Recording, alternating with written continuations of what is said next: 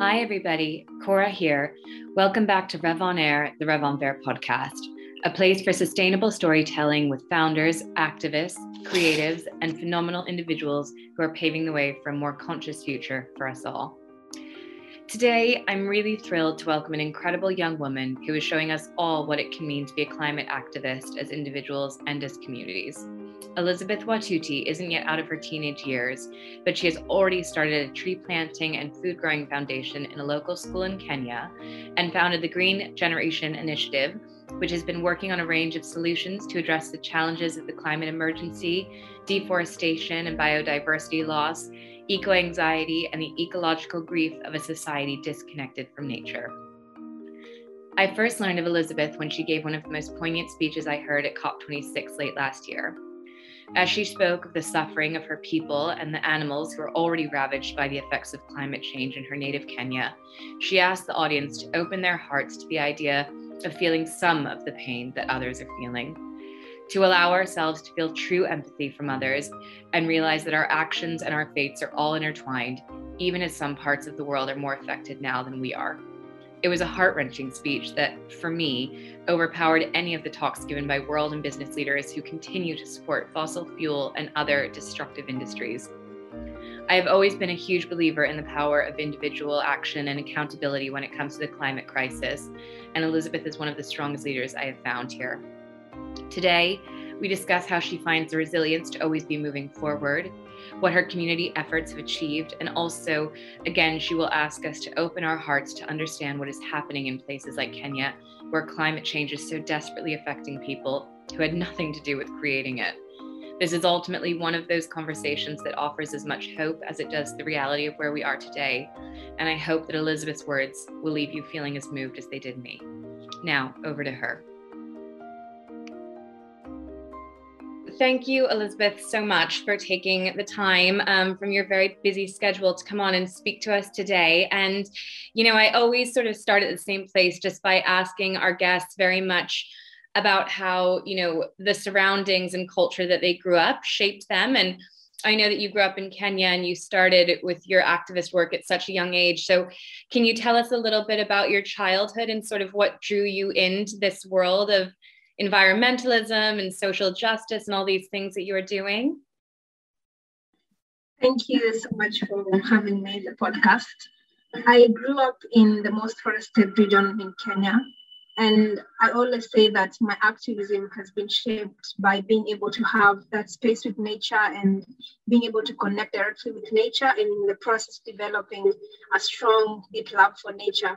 And this is because as a child, I spent so much time close to the trees and being able to drink from clean streams, which are things that we rarely see in the world today because all of these resources have continued to change and be degraded over time. But for me, this was a special moment as a child being able to develop that love. And you can tell from every child today that children are very much drawn and connect to things like butterflies, the flowers around.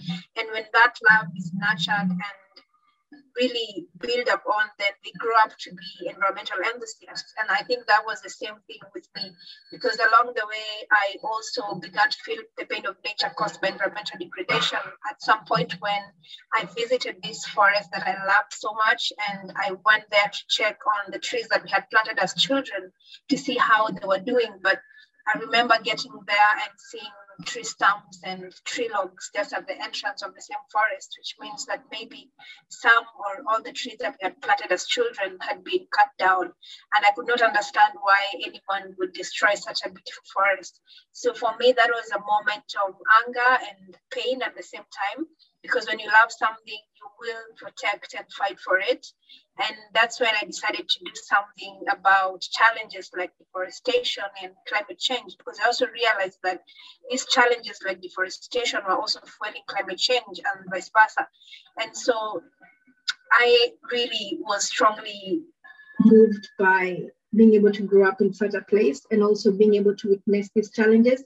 But again, also being able to turn my anger into a hunger to want to do something about these challenges, and being inspired by great people like the late Professor Wangari Maathai, who was the member of parliament in that same home region. She was really great and a great environmental icon in the African continent. She won the Nobel Peace Prize for her efforts. I mean, yes, and it's amazing, you know, and I like that you bring up that when you love something, you'll fight for it. And I've been thinking a lot about how we need to find everybody's touch points for the things that they love in nature to sort of help with the climate crisis. And, you know, I feel like, so from a very like young age, obviously you started this, and I'm just curious to know how you found it within yourself to, you know, start organizing. And I feel like the things that you've done have been very, you're very much in a leadership position, even from a young age. And we are watching leaders all over the world who are older, who are in, you know, positions of great power financially, and they're doing nothing that is like, you know, what I would consider real leadership. In fact, they are destroying the planet and letting people down and doing horrible things. So how did you cultivate this idea of being a leader within yourself, and whether or not you think of yourself as such, just how you've gone about finding the strength, I suppose, to do so much and action so much? I would say it has been a journey, because being able to be on the front line, to stand up for humanity, to stand up for the future of this planet, it has to be something that you keep reminding yourself every day. It has to be something that you learn and stick with it the whole time, that you don't get to a point where you start to believe certain things. It's about standing up for the truth every time, and it's about standing up for the right thing and standing up for the kind of world that we want to live in. And that's a world that has a safe future and a livable world. And for me, this journey did not stop as a child. Being able to love this forested place and being able to really connect with nature directly, but it also continued in, because I remember when I was in primary school, I was a member of the Wildlife Club.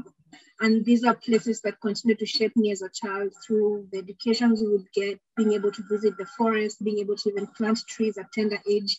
And also moving forward, when I joined high school, I remember I revived the Wildlife and Environment Club. That was a different name in my high school.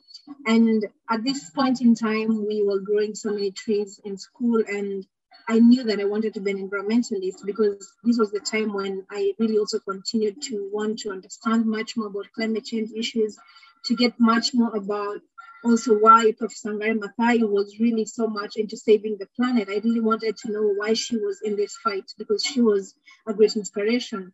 And being able to know that she was fighting not because of anything that she was going to gain, but because of the next generations. And also today, being able to benefit from some of the green spaces that she fought so hard for. Karura Forest is one of the forests that I visit every weekend. And I can't help but thank her for all the things that she ever did. And that would be the kind of world I would want to live for the next generations as well. So it was a journey. And when I got to the university again, I really wanted to continue to understand more about these issues. And so I took up a course in environmental studies and community development. And again, while still in the university, I decided to found my own organization that would nurture more young people to love nature and to be environmentally conscious.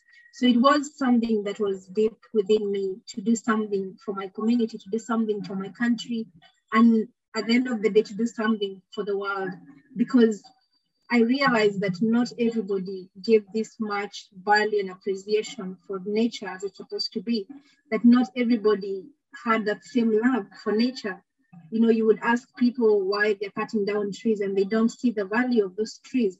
And for me, seeing a world that is so much disconnected to nature, I thought to myself that this is a big assignment. We have to get all these people to love nature. We have to get all these people to understand that we are doing this for our sake, for the sake of humanity, for the sake of having a livable planet for the next generation. And being able to found this organization, I decided that I was going to start with children, because that's how it all started with me. That's why I don't need anyone to tell me to go to the streets because something is happening to our forest or something is happening. People are still burning down fossil fuels. And I just need to know that it's happening, and it's deep within me to do something. And I thought this is the kind of world that we want to have, that we need to have, a world that is full of people who are conscious of the environment. And I would say I definitely do see myself as a leader in that way, because leadership is not having duty imposed upon you to take up a role in conservation, but it's being able to identify with challenges and then stepping up and having that natural call to action that comes from deep within you to do something. Because if anyone else is in that position of power and is not and never moved to do something, then they're not leaders in any way. Well, that is exactly right. And, it leads me to, the speech that you gave at COP this year, which is actually where I learned of you and your phenomenal work. And, you said, I'm just going to read it out for people that might not have heard what you said, that you said that my truth will only land if you have the grace to fully listen. My story will only move you if you can open up your heart. And, to me, this was so emblematic of so many of the issues that we've got in, I hate to say like the developed world or the Western world. I don't know what we call it to differentiate that makes sense. But, there are so many people, let's say kind of in Europe and America where I am, who, they're not bad people, but they don't recognize that their lifestyles are fundamentally changing things in places where we can't see. And whether or not they're bad or good people, that's a debate for another day. But I think often it's just that we don't often open our minds or our hearts to other people who live in a very different way than us. And it's this idea of global connection and empathy that I'm very interested in, because we don't exist in a bubble anymore. I mean, arguably we never did, but the world is more connected than it's ever been. But then sometimes I feel like it's less connected than it's ever been, like I'm here back in the United States of America, and it just feels like there is disconnect in every way, politically, with sustainability, et cetera. And I know you might not have the answer for this because you gave the speech and you wrote those words, but how do you feel about creating connection and storytelling? Because I know that's something that you just mentioned you're really focusing on, is getting these stories of people and what is happening elsewhere in the world to the forefront. So can you talk a little bit about how you're doing that and how you're trying to get this sense of connection across to people? I would say there's something about love and compassion in the world that we're living in right now, that if we do not act from a point of our deeper human sense, it will be difficult for us to make the right decisions. And we have to get back down to humanity and embrace the fact that, yes, we are in this same storm. We all are facing the climate crisis, but we're not in the same boats. There are people that are going through the worst impact, and there are people that have the least capacity to adapt, and there are people that have the least amount of resources to adapt.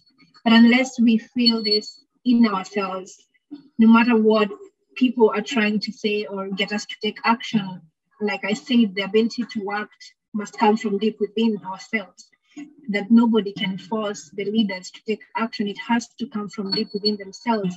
But then this can only as well very well be triggered through storytelling. And I do believe in the power of having that emotional connection with people who are facing the worst impacts of the crisis, because like I mentioned, we are humans at the end of the day. And being able to give that space and that connection with people who are deeply facing the worst impacts, that's the only way we will be able to understand that we need to make a difference. But then not listening to these people or even giving them that space. Like, I really wanted to hold that silence for the people whose stories are not being heard, for the people whose cries are also not being felt, because I believe that we are living in a world where we're also facing the crisis of listening and the crisis of feeling. We're no longer listening to one another. We're no longer feeling each other's pain. We are no longer understanding and feeling the heartbreaks that have gone into the injustices caused by the climate crisis. And unless we get back down to our deep sense of humanity and take these issues seriously, it's going to be difficult for us to move a step forward. So the reason why I was really appealing to people's hearts is because I believe that for us to tackle the climate crisis, we also need to deal with this crisis of listening and feeling. We have to listen to one another, and we also have to feel the impacts. And we don't have to be there physically. We don't have to really believe in that climate change is happening because it's happening where you are. There are people who are facing the worst impacts, and you may not be able to see these things, but listening to their voices from a personal perspective then gets us to a point where we can connect with these people and be able to make decisions, not out of selfish deeds, but being selfless and putting others into consideration. Because then that's why we will go to these meetings and, like the COP, come up with packages that are not in favor of people who are facing the worst impacts right now, because we are yet to feel their pain. We are yet to listen to them. They're not even in the rooms where these decisions are being made. So how can we say that we are solving a crisis without the people who are on the front line of the impacts in the room, and without their voices, without us getting, opening our hearts to listen and feel the pain that they have to go through? So for me, I do believe strongly that we can change the way we also communicate and the way we make decisions, that it doesn't have to always be we are deciding because, countries need to develop, countries need money. It's not about money anymore. It's about people's survival. It's about the loss of lives and livelihood. It's about making sure that our people and our planet are ahead of profit, because at the end of the day, it's always said that, there's going to be no money on a dead planet. So we have to put our priorities right, but then this will to act has to come from deep within. And again, opening your heart is not something that one can learn through a 6-minute speech. It has to be a practice that every person has to keep reminding themselves each and every day that we, people say that we are in this together, but sometimes the way in which we are making decisions, it doesn't seem as though we are in this together. There are people that are still struggling with the worst impacts. But if we want to change everything, then we have to bring everyone on board, and we have to make sure that we are making the right decisions out of love, out of compassion. And we can never forget that we are humans, and bring back that deep sense of humanity into this climate conversation, because it's beyond the science. There are people right now who are facing the worst impacts and may not know so much about the science, but they are suffering each and every day. So how do we humanize the climate crisis? Because that's exactly what it is right now, and it's happening to so many people. So I think it's really important for us to focus on listening and feeling. Yeah, I completely agree. And that's part of, my reason for running this podcast, is just so that so many people can listen and learn. And with that being, borne in mind, Elizabeth, I'd love to say, I try to keep things optimistic on the podcast so people don't feel too depressed. But I would like, whilst I've got you, to maybe explain a little bit about what you see on the ground. I mean, you spoke about it a bit, in your speech, and you speak about it a lot on Instagram, but people are, starving for water right now. Like, animals are dying right now. Rivers are running dry right now. And if you're in the middle of London, or, I was actually having a conversation with somebody in California the other day, and she was like, we are starting to see it in California. We don't have water. We have wildfires. She was like, and it changes everything when you kind of start to experience it yourself. But for those of us who maybe haven't had that experience firsthand yet, can you just speak a little bit to what you have seen by being there on the ground? So we have had a lot of extreme and unpredictable weather patterns for the past years. And these are things that have continued to really affect our way of living. And in one of the ways is the fact that we heavily depend on agriculture. The food that we consume is food produced through agriculture. The food that is also being imported to other countries, it's the same thing. And what happens is that when the rainfall patterns, for example, become unpredictable, the farmers no longer know when to plant or even when to harvest. And that's where the crops begin to fail. And when crops fail, then we have food insecurity, we have a hunger crisis. And most especially in countries that are arid and semi-arid, these are places that can even go for so many months without water because the drought seasons have also become so much prolonged. And just recently, we had over 2 million Kenyans that are facing climate-related starvation. And this is an issue that is still ongoing in some of these parts that are still waiting for rainfall. And what happens is that even when they have rainfall, then it leads to extreme floods. Their houses are being swept away. Their schools are being submerged with water and the children can no longer be able to access school. So it is a challenge that continues to impact their day-to-day living. And these are not things that you can tell people to adapt to because then they don't know where the next meal is going to come from tomorrow. They don't know. They don't have a roof over their head once their houses are swept away. So these are people that want immediate action at the moment. And I think that's where we talk about climate justice. We have to put into consideration that there are people who are not waiting for the impacts to hit them. They are already facing the worst kind of anxiety because they've already been hit by the impacts. They're counting losses, they're counting damages. People have lost their livestock. And in most of these communities, livestock is one of the things that really helps them educate their children. It's their main source of living.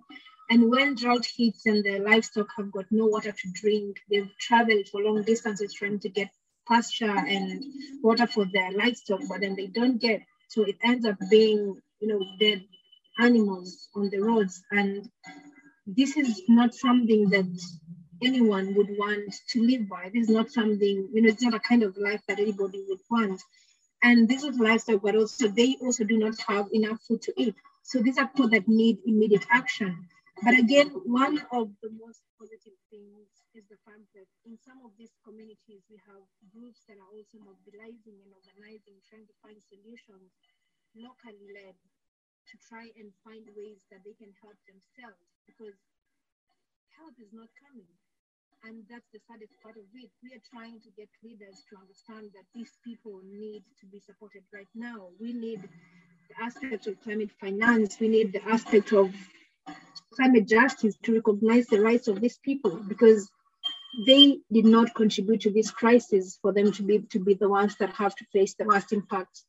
But then they are also the ones who are leading on the front line to find solutions, to work among themselves, to try and get ways in which they can be able to overcome the next drought season, to get ways in which they can be able to get water in the next month. And also being able to see women who have to walk miles and miles to get water for their children, to get food for their children, is not something that anyone would really be happy to see.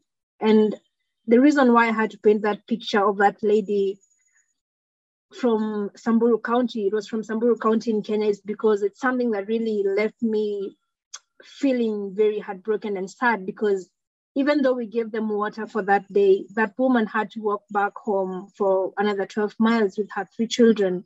And the next day, the same thing, she has to walk back again to try and look for water. But even when she finds water, it's not clean. She has to hand dig a well from a stream that dried up a long time ago. And that water is definitely not safe for consumption. And so even though we gave them water to drink for that day, my question was always, where will they get water tomorrow, the next day, the next month after? So these are challenges that they are facing every day. And so we need sustainable ways to be able to support these people on a long-term basis, that they do not have to go through all this. And being able to get people to understand the situation as it is, I think it would be important that we listen, we have these people in the rooms, because listening to them is also different, because these are people who are sharing heartfelt messages of how this is making them feel and what they're going through, but still they're being left out. They're still watching from the sidelines, indigenous communities, people who come from these frontline communities. But I'm very sure with the kind of pressure that's going on from civil societies and young people, these are things that are going to change. Yeah, well, I'm very glad that you feel hopeful about that, because there's only one way, and it is for things to start changing. And, with that being with that very much in mind, I'd love for you to tell us a little bit about your organization, GGI, that is replanting trees, and and some of the positive effects that you've seen. I mean, I was sort of looking into it, and it looks like you guys have done incredible work. And whilst I agree with you that things will change, because I think leaders are starting to have so much pressure on them that they're realizing they can't hide from the issues they've created for much longer. But equally, I think finding out what individual action can do, and in the meantime, all of us need to start doing more and finding ways to help in our own community. And I love what you've done. So can you tell us a little bit about your organization and the successes with that? Yes, so it's one of the ways to redefine activism as well, and to remind people that young people are not just influencing how others are choosing to treat the climate crisis, but they are also doing the work on the ground with their communities, trying to make a difference. But then we cannot do it alone. We need the leaders and everyone else who has a bigger capacity, people in power, people who have much more resources to join in. And that's the only way we're going to make a bigger difference, because at the end of the day, it's about collective action. So when I founded the initiative, it was to be able to create a generation of environmentally conscious individuals. And this was through nurturing young people and communities through ground nature-based solutions. And one of the key campaigns that I started was Adopt a Tree campaign, to get children in schools in my country to plant and adopt a tree each in their school compound. And this is because I also realized that nature-based solutions in a bigger perspective are being used also by big businesses and corporations to hide away from the real problem. They do not want to cut emissions because they're planting trees, of which the trees are not even surviving at the end of the day. So the challenge was, how can we stop planting trees and start growing trees? Because impact is not about telling the world that you have planted 5 million trees. It's about how many of the 5 million trees got to grow up to maturity. And that is why this campaign of Adopt a Tree came up, because it's not just about putting that tree on the ground and hoping that it's somehow going to find its way and become a huge tree. There's a process that goes into it.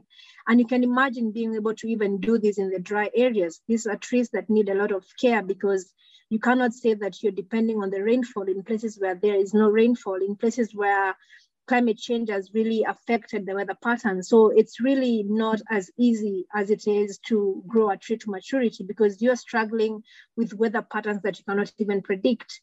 We used to know, like, April was a rainy season, everyone was being encouraged to plant trees. But now when it's April, you plant trees, rains for like 3 days, there's no more rains, and then you have to figure out how the trees are going to grow. So we decided to do all these at the same time, whether it's raining or not. There is a criteria to make sure that these trees grow up to maturity. And the idea was to make sure that the children are also being able to love nature, because we say that when you love something, you will definitely develop a natural call to action and you will fight for it. And we really strongly believe in that power of the love and compassion for nature and for the people in saving the planet. And so along the way, we also realized that these children are greatly being impacted and suffering from the impacts of climate change, especially when it comes to food insecurity. They're the ones that have to spend a whole day in school without a meal. And so we thought to ourselves, how can we make sure that this project also supports them with a nutritious source of food? So we started establishing food forests in schools, where we pick a designated corner in the school compound, and there we plant mixed species of fruit trees. And they're mixed because every fruit tree has got its own season. So that means that in and out of seasons, there's something nutritious for the children to eat every day. And that also complements the school's feeding program, and especially for the public schools here in my country. And also, this has been an experiential way of getting the children to understand that they have a voice, and to understand that they can also be a part of the solution, and that every decision that is being made today is going to impact them tomorrow. So we have to empower them and remind them that yes, they have a voice to really remind the leaders that we cannot be planting trees in our school compound and the next day we are watching big operations cutting down big forests outside the school compound. So these are two-way things to, at the same time, encourage individual responsibility, but also system change by empowering the young people and the children to understand that they do have a voice and their voices and their actions matter in the conversations that are happening in the world today. Because one of the challenges we've been facing, apart from the aspect of funding, is the fact that we are living in a system that seems to be stuck and working against young people and people who are really also working on projects that can be considered as individual responsibility, because the efforts of these children and the young people are being undermined in so many ways, because they're trying to change, to green their schools, trying to make things work for their communities. But again, like I've mentioned, out of their school compounds, they see people who claim to be leaders doing the opposite. And yet we are trying to create a generation of people who are environmentally conscious, and which means they are the leaders anyway, because they are doing the right things, but then seeing countries who still or also continue to ban fossil fuels, continue to invest in actions that degrade our high carbon sinks, it's something that continues to undermine such efforts that we are trying to run with young people, which should not be the case. So system change and individual responsibility has to go hand in hand. And so far we've been able to grow over 30,000 tree seedlings with these children. And I'm saying grow because these are trees that we can account for their maturity. And also we've been able to nurture over 20,000 school children through this experiential learning process. And we believe in the fact that the children can get to understand and feel empowered enough, if it's an experiential way of learning, that when we tell them about pollution, we will take them physically to a stream that is polluted, and they will be able to see what is happening to the stream just next to their school compound. And some of the questions the children ask us is like, who did this? What can we do about it? Which tells you that they are ready to change the fate of the future. They are ready to make a difference. And what the world needs to do right now is to join in and not really work against such efforts of young people who are the ones who are being greatly impacted by the challenge of inaction, because that's what is affecting young people. And the other last thing that we're focusing on right now is that we are starting up models, still in the same process of making sure that we are also part and parcel of helping my country attain and surpass a 10% forest cover, because we're still at 7.3%, which is below the UN required minimum. And we are also trying to start up green school models, whereby we want to have a holistic approach that has structures in schools that contain waste management corners, an open space and park for the kids to study when it's very hot in the afternoon, and the food forests, a mini tree nursery as well, and also a green fence. So these are projects that we really envision that we can have them spread across the country. And that's why this year, one of my biggest focus is to scale up the Green Generation Initiative through partnerships and collaborations, and trying to also mobilize resources, because some of these things are projects that you need resources to be able to actually establish and get them running and benefiting the children and communities around as well. Yeah. Well, I am going to link to your organization in these show notes, and I would encourage everyone who can help support you to do so, because it's phenomenal work you're doing, and it, I believe, could be a model for many other places in the world where they're going through the exact same things and would benefit from this. And as you so rightly say, children are bearing the brunt of so many of our issues when they have done nothing to deserve it. So let's all kind of, get on board with doing something for them in supporting you. And then I guess one of my final questions for you, Elizabeth, is just, I suffer from this, so I'm sure a million people also do, but how, when there's so much bad news and there's so many horrible things happening in the world and you're feeling a little bit dejected, how do you stay motivated? Like, how do you find that force within yourself to keep going and not let the sort of despair overtake you, really? I love to be practical and actually share a situation that made me feel that way. And this was sometime last year when we decided to celebrate Valentine's Day differently by showing love to the trees. And we were running this campaign called For the Love of Trees. And this was through a coalition called Daima that I coordinate that focuses on protecting urban green spaces in Nairobi. And so there were so many trees that had been marked with an X so that they would be felled to pave way for the construction of the Nairobi Expressway.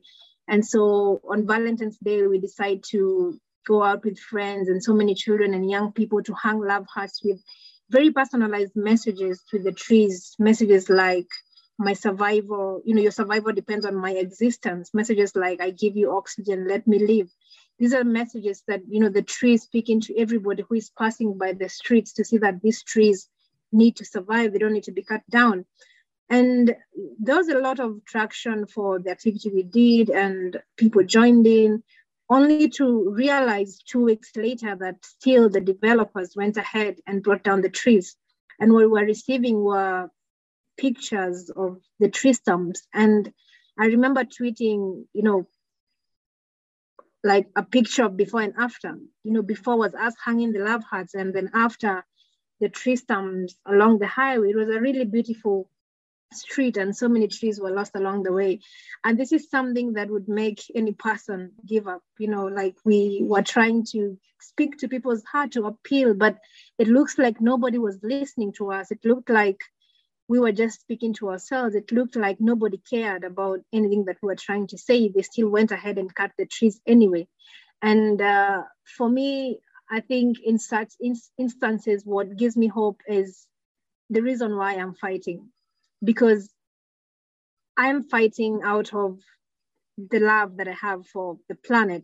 And one of the things I stopped doing is I stopped hoping that things are going to get better, hoping that things are going to change. But instead, I chose to just continue leaning on that love for the people, that love for the planet, because then that's what keeps you going. And even if something happens, that's something that you learn to stick with the whole time. But again, if you stick and lean on hope, it's easy that you will be disappointed at some point. It's easy that you might lose it. You might lose the hope at some point. But I think the love for people and the planet is something that it's really hard to just forget about, especially if it's something that forms the basis of your foundation as to why you are actually in this fight. And so I think being able to redefine why we are in this fight is something that really would help us keep going. And the other second thing is just knowing that I am not alone in this fight.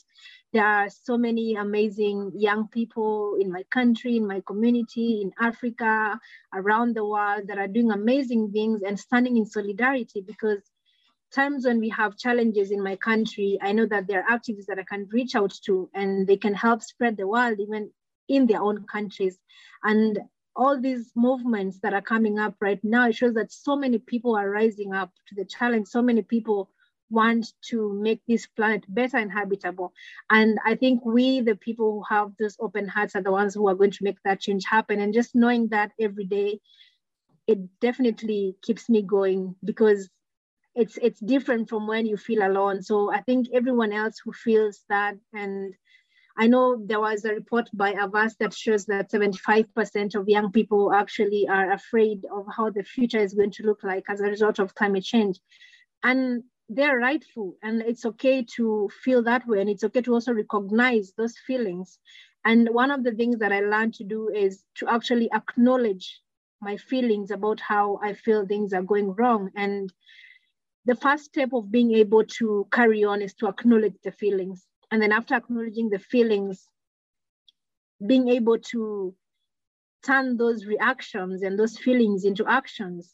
They should be able to be the fuel that keeps you going, the fuel that makes you do something, that because they're destroying this forest, I'm not going to give up without a fight. That because the leaders have chosen not to do something, I am not going to give up without a fight. I have a voice. I have, whatever it is that I have within me, I will step up and use it as a fuel to keep me going. And I think to me, that's the most important thing that can keep anyone going, and everyone who is facing or experiencing eco-anxiety, everyone who feels as though they do not have so much to contribute to a solution. I think it's important to know that every voice and every action does matter, however little you may feel that it is. Eventually it does matter, because if we have to change everything, we need everyone.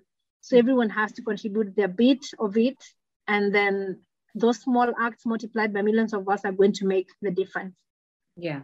Well, that is a beautiful sentiment, and I couldn't agree with you more. And so I'm going to ask my final question, Elizabeth, which I think will speak nicely to this. But since we've just come into 2022, I wanted to ask you, what is the thing you're most excited about this year, and the thing you're feeling the most optimistic about for this upcoming year, so that we can end on a really positive high note?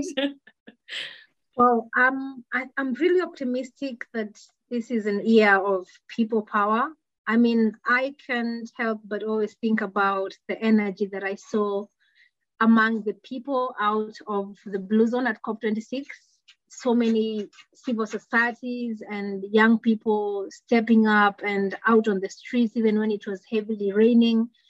And I think people do get it out there. And this is what really is going to help us move forward in this new year. And even looking at the policies and the packages that we have right now, the current policies, everybody knows that, they're still taking the world towards like a 2.7 degrees of warming. And looking at the big win that is said in Glasgow, that was that leaders promised to come back next year to revisit their level of ambition. It is important to note that if anything is going to change, they will definitely need to feel much, much greater pressure. And that pressure is going to come from the people. So for me, that is where my year, my highlight for the year is. I know that people are really working towards making sure that we get our leaders to do what must be done, because we cannot keep having, COPs where the leaders come to try and get it right when people are still suffering from the worst impacts. And I think we are still getting more and more people to care, and the movement is growing. And I think it is going to be a really powerful mass movement of people who want to see change. And there's no longer anywhere for the leaders to hide away from the truth and to hide away from accountability, because people really have stepped up to the challenge. Yeah, that's so true. Well, thank you so much, Elizabeth. That's a wonderful note to end on, and a reminder of everyone listening that individual action and power and pressure and all of these things, they are what we make them. So, you are a great role model in this way. So thank you just so much for all that you've done.